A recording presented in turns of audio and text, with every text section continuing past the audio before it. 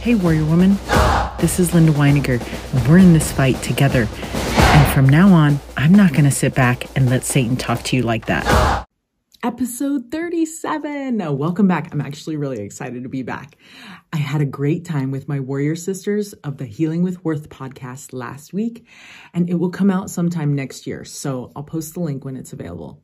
So as we were chatting, Janine reminded us of a talk by Elder David A. Bednar titled Bear Up Their Burdens with Ease.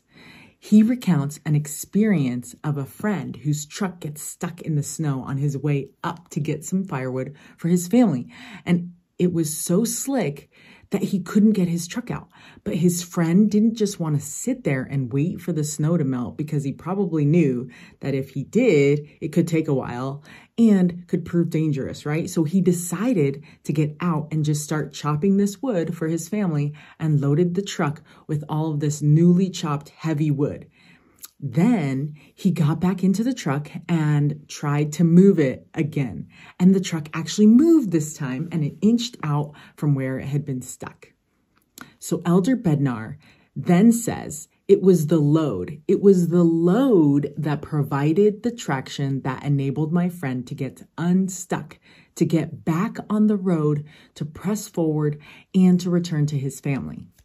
Similarly, when I was stuck, just waiting for the pain and torture to end, just feeling helpless and backed into this corner of my closet, I could tell I wasn't making any progress at all. If you've experienced betrayal trauma, you know that I had zero desire to do anything. Have you felt this way though? Like this pain is going to take forever and it's never going to end? And so anyway, after thinking that I needed to stop and bury my projects and only focus on a couple of favorite passions of mine, like motherhood and that of being a wife, the Lord continued to send me promptings and more ideas for how to serve others and make more work for myself, as my husband likes to call it. The Lord knows this is the way that I hear him. So after wrestling with the Lord, because I still wasn't sure if these were my own ideas or his, I finally chose to try it and to get up and work on some of those things he was getting me excited for. And then one morning I wake up and I realize, hey, I'm actually waking up with excitement instead of dread all the time. And then suddenly I remembered that I had been smiling again and looking forward to each day and even started to make dinner for the family, which, by the way, might be worse in the end anyways, because I have been known to burn almost every meal. Anyways, I could see how adding a project, although it felt overwhelming at first, became more and more fun and got me really excited and working on something that I loved and towards a goal.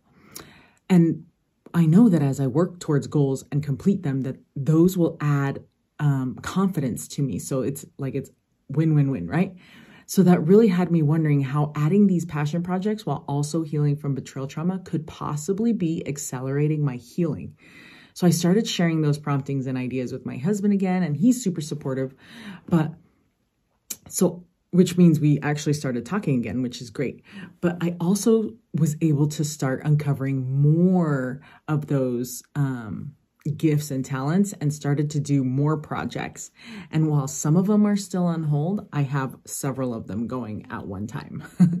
Remember Emma Smith, the prophet Joseph Smith's wife?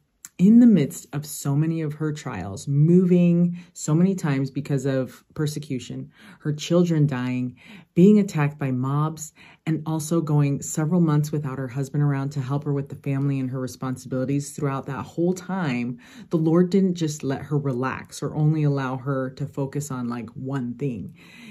The Lord called her to help the prophet with translating of the Book of Mormon, expounding scriptures, organizing, founding, and being a president of a new Relief Society organization for women, and to also teach them. She was also asked to write a hymn book and even more things, all without having a modern kitchen like the ones we have now, a dishwasher or a washing machine or a dryer to help her with her roles. And it just makes me wonder why she accepted so many projects, right? She must know something that we don't know. Elder Bednar said, the unique burdens in each of our lives helps us to rely upon the merits, mercy, and grace of the Holy Messiah. I testify and promise the Savior will help us to bear up our burdens with ease. As we are yoked with him through sacred covenants and receive the enabling power of his atonement in our lives, we increasingly will seek to understand and live according to his will.